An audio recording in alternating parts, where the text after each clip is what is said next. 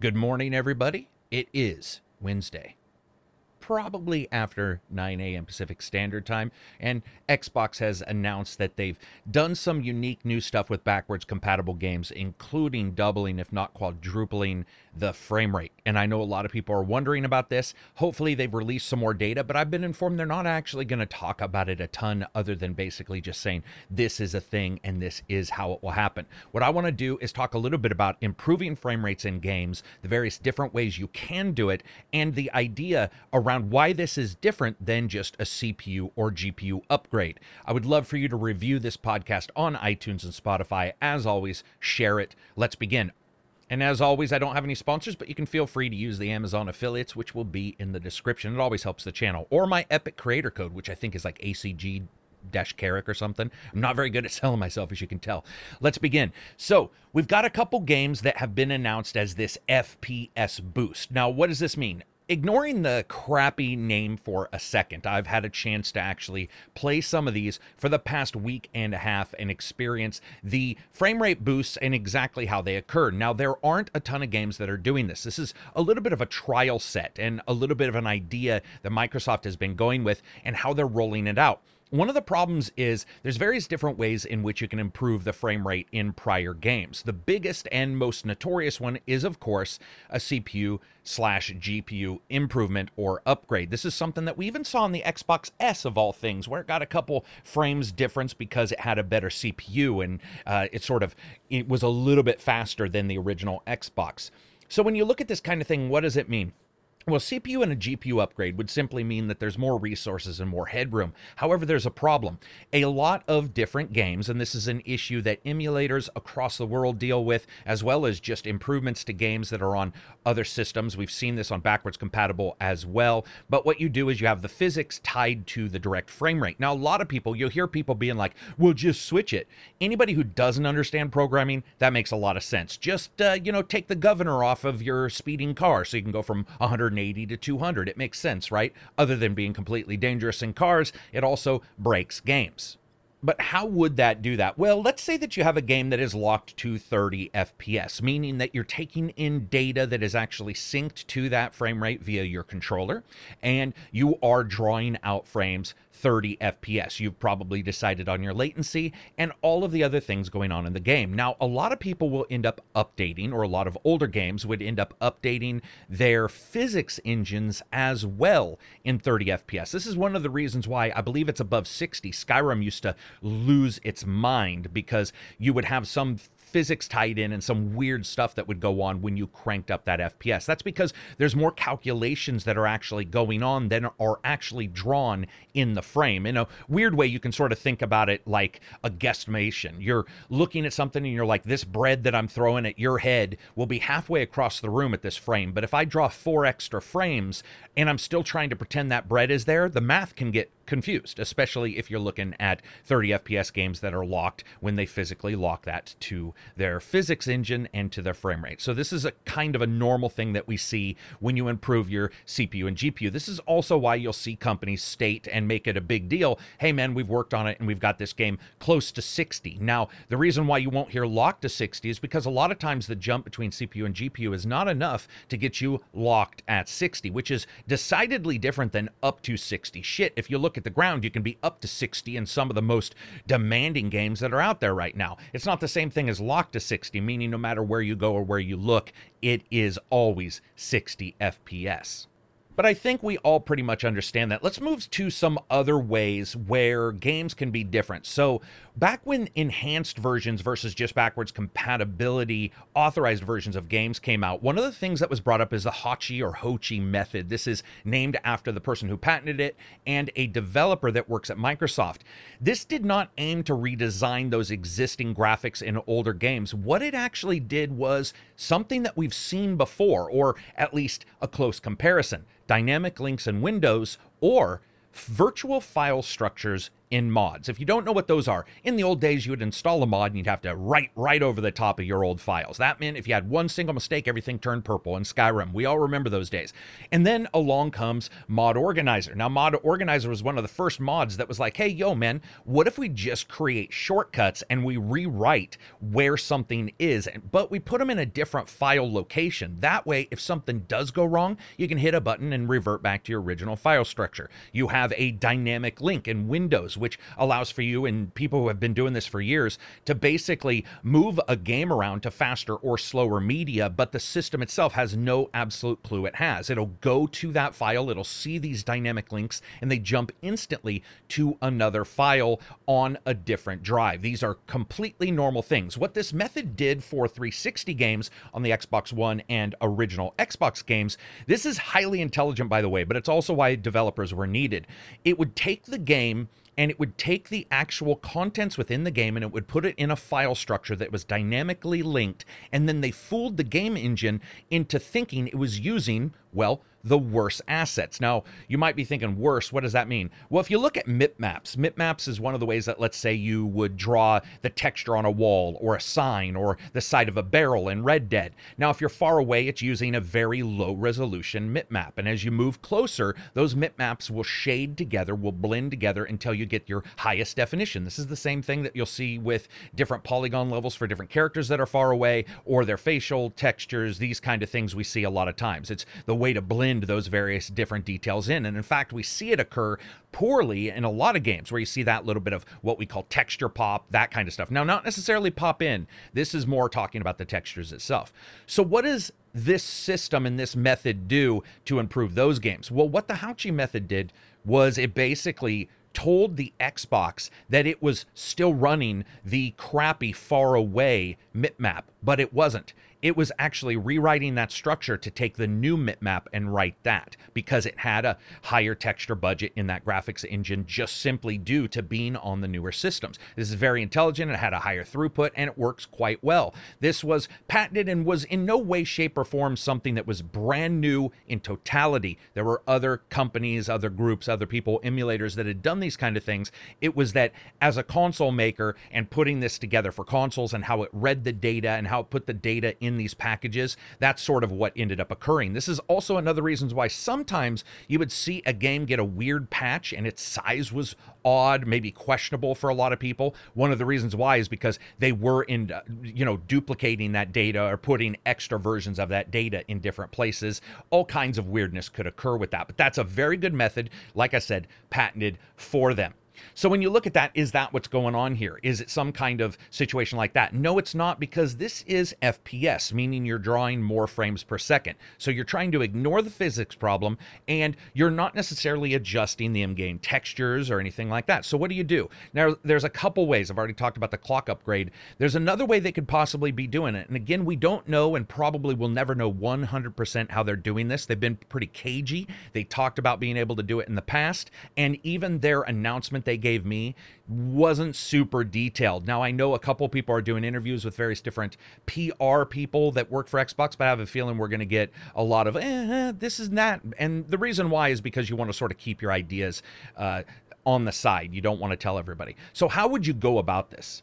If you follow along with the way they did this prior, there are ways to fool a graphics engine, but they don't make a lot of sense to me, and you'd have to probably ask somebody like John Carmack how this is done. Now, this is not interpolation. I want to make sure people understand. This is not interpolating. That means taking a frame, your 30 frames per second, and drawing a frame in between them by using motion vectors or using some kind of situation or calculation that figures out, hey, this pixel moved from this spot to this spot, so we're going to draw it in this spot. That's not what's going on. This is a true throughput of extra frames per second.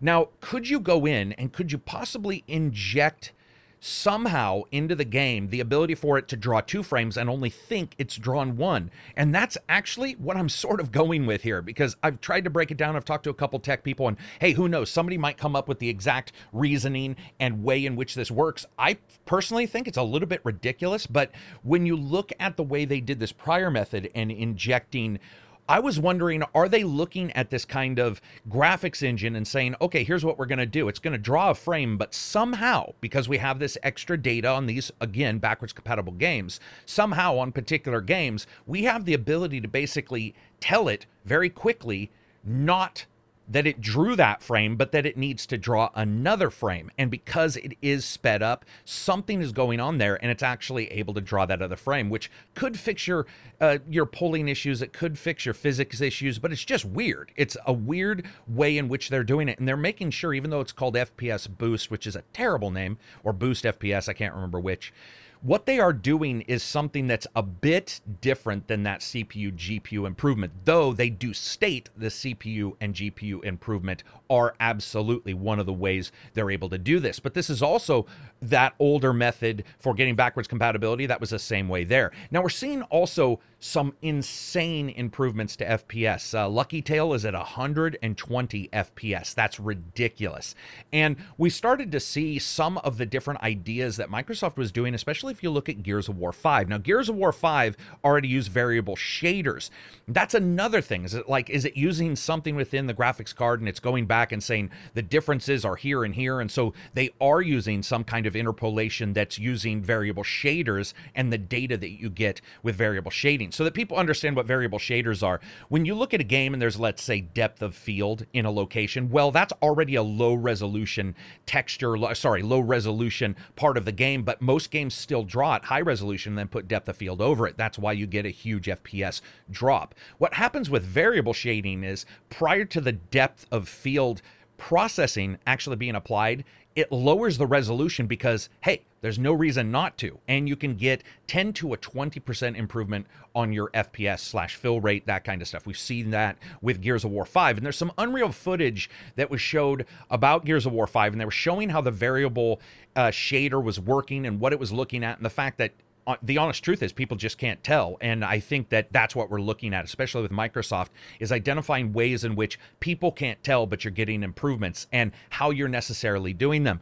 This is something that, again, is different than the other console makers. Now, I want to make sure it's clear. Does this stop Nintendo or Sony from figuring out a way to do this themselves? No, absolutely not. Even if they patented this, there's usually 3 or 4 ways to do something, and there probably is another way to do whatever Microsoft is doing. Maybe it's less efficient. You know, they are a company that's been working on backwards compatibility for a long time, and this does not sound like it's a new kind of situation. It sounds like it's something they've been working on for a while to try to get to work perfectly.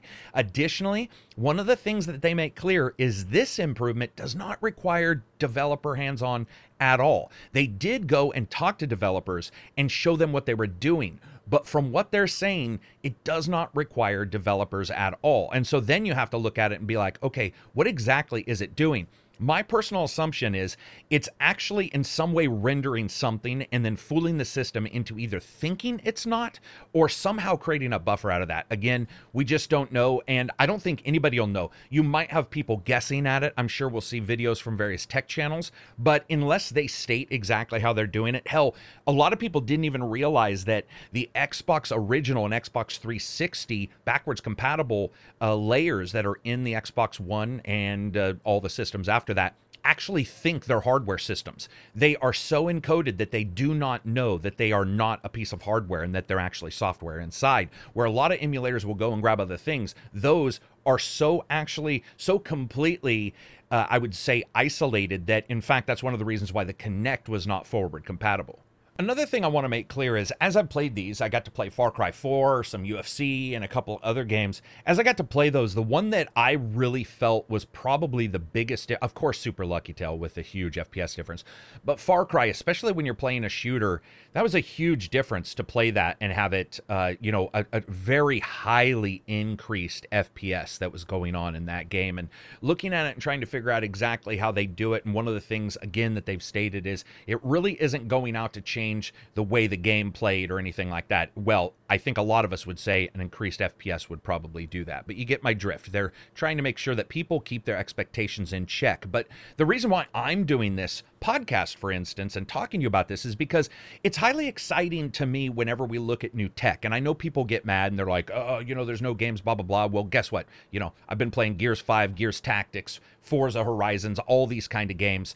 Every system has its positives and negatives. And ignoring the stupid game console warrior shit for a second, everything from variable shading to ray tracing, those things, and this now, as well as these different methods, these are ways in which improvements can be made where a gamer, unless they're looking at some tech channel who's blowing it up and drawing out the discussion, can really see improved fidelity and improved frame rate that, let's say, doesn't fall the way of interpolation on a TV, which is notoriously fairly terrible. When you look at these kind of situations, the reason why I get excited is because I've always been the kind of person that loves efficiencies and tricks and figuring something out and doing something that's just absolutely mind-boggling. And maybe that's because I grew up in the Sega Genesis and SNES days where the horsepower it was talked about, but they were really close, and it was actually down to the programmers and crazy shit that the different programmers could figure out how to do, from mode 7 to whatever that turbo blast speed was that Sonic tried to tell. Oh, blast processing, that's what it was. We've come to a point, and I don't know, I've talked about this. It could be the various tech channels we see and all that stuff, where currently it's like people will be like, oh man, it drops 2 FPS. It's completely unplayable. It's one of the reasons why when I'm talking about games, I tell you, this is the FPS, but then I do fun factor, because a game that drops 2 or 3 frames, is it absolutely unacceptable and not playable? Probably not, unless it's running at 12 originally and goes down to 10. Well, technically even higher than that. But you look at these, and it's pretty interesting to me. It's pretty impressive. We're seeing huge drops in latency for controllers for the Xbox as well. Massive drops that were also discussed in Gears of War 5 coverage, I believe. We're looking at all of these improvements to gaming, and it's not stopping there. It doesn't have to stop on the console. We're now starting to see, companies look at DLSS. DLSS, when you look at it, is taking something lower and making it higher, right? That's the way it does it. And it does it in a different way than, say, checkerboard rendering does. But when you look at checkerboard rendering, depending on the game, by the way, sometimes it's just incredible. And I get it that somebody might say, oh, it's not perfectly 4K. Absolutely. I know where you're coming from. But when you start to play the game, at some point, it's probably not that bothersome to me. This is also one of the reasons why somebody will play a game for days and days and love it, and then somebody will post a picture of some character clipping or something in the background, and they'll be like, oh my God, it's unplayable. All my time that I played it was ruined. To me, I am far more into the efficiencies and the newness and the weirdness of it all. And I love this. I love dynamic links when they came out for mods. I thought that was one of the greatest ideas. Game managers do it now as well, where Steam, I think, allows you to even, well, maybe that just allows you to move them. But I know with Game Manager, it's a program on Windows. You can just move them. You can use dynamic links on Windows. I love these ideas, these tricks, to be like, hey man, I don't want to move this game. It doesn't really need to be on an SSD, so I'm going to trick it because I originally installed it on the SSD, but we're going to, have it pop off to the hard drive. But even more importantly are those games that you, let's say, archive on the hard drive, and then you use a dynamic link to get it to basically onto an SSD. And that's one of the things that when you look at Quick Resume and you look at all these things, really excited. Quick Resume will help other games over time. And you guys got to remember, the reason why I'm excited about this is because I didn't think Quick Resume was going to be that cool. And it actually turned out to be very cool. So I'm really excited for these improvements. Anyway, I hope you like this kind of podcast. I was going to do a video, but I didn't have time. And also, I found Microsoft's, not necessarily their secrecy, but I found their lack of wanting to talk about it a little bit bothersome to me, because I wanted to show some things and discuss some things, a little bit how it's done, and they didn't want to do so, and that's their prerogative. It's Microsoft, Sony, Nintendo. Cell phone creators do this, right? When they create a new, Apple does this when they create a new GPU for their system or CPU. There's some things that they're company secrets, right? They're not going to tell everybody. And I get it, but I wanted to talk a little bit more in depth about the exact ways in which this is done. And I wasn't able to, and I decided, you know what, I'm going to do a podcast and just put this out there for people. I hope you liked it. If you did, give it a thumbs up. If you didn't, give it a thumbs down. Again, I would love for you to review the podcast. It absolutely helps. Peace out, enjoy the rest of your week. We're looking at Wednesday. You guys will see the, let's see, Defining Duke Xbox podcast. I think that goes live all the way on Sunday for non-patrons. It's a long wait. But then you'll see our podcast on Friday. You should have seen my Persona review. Check it out. Persona as a Dynasty Warrior style game. That's a weird one. And then you have the Friday podcast, the international podcast. There's a lot of news coming up in the next couple days as well. Some delays, that have been announced, actually, and some have been hinted at. We're going to see if some of those get announced, but also we have the Nintendo Direct to talk about. Anyway, peace out. Enjoy the rest of your week.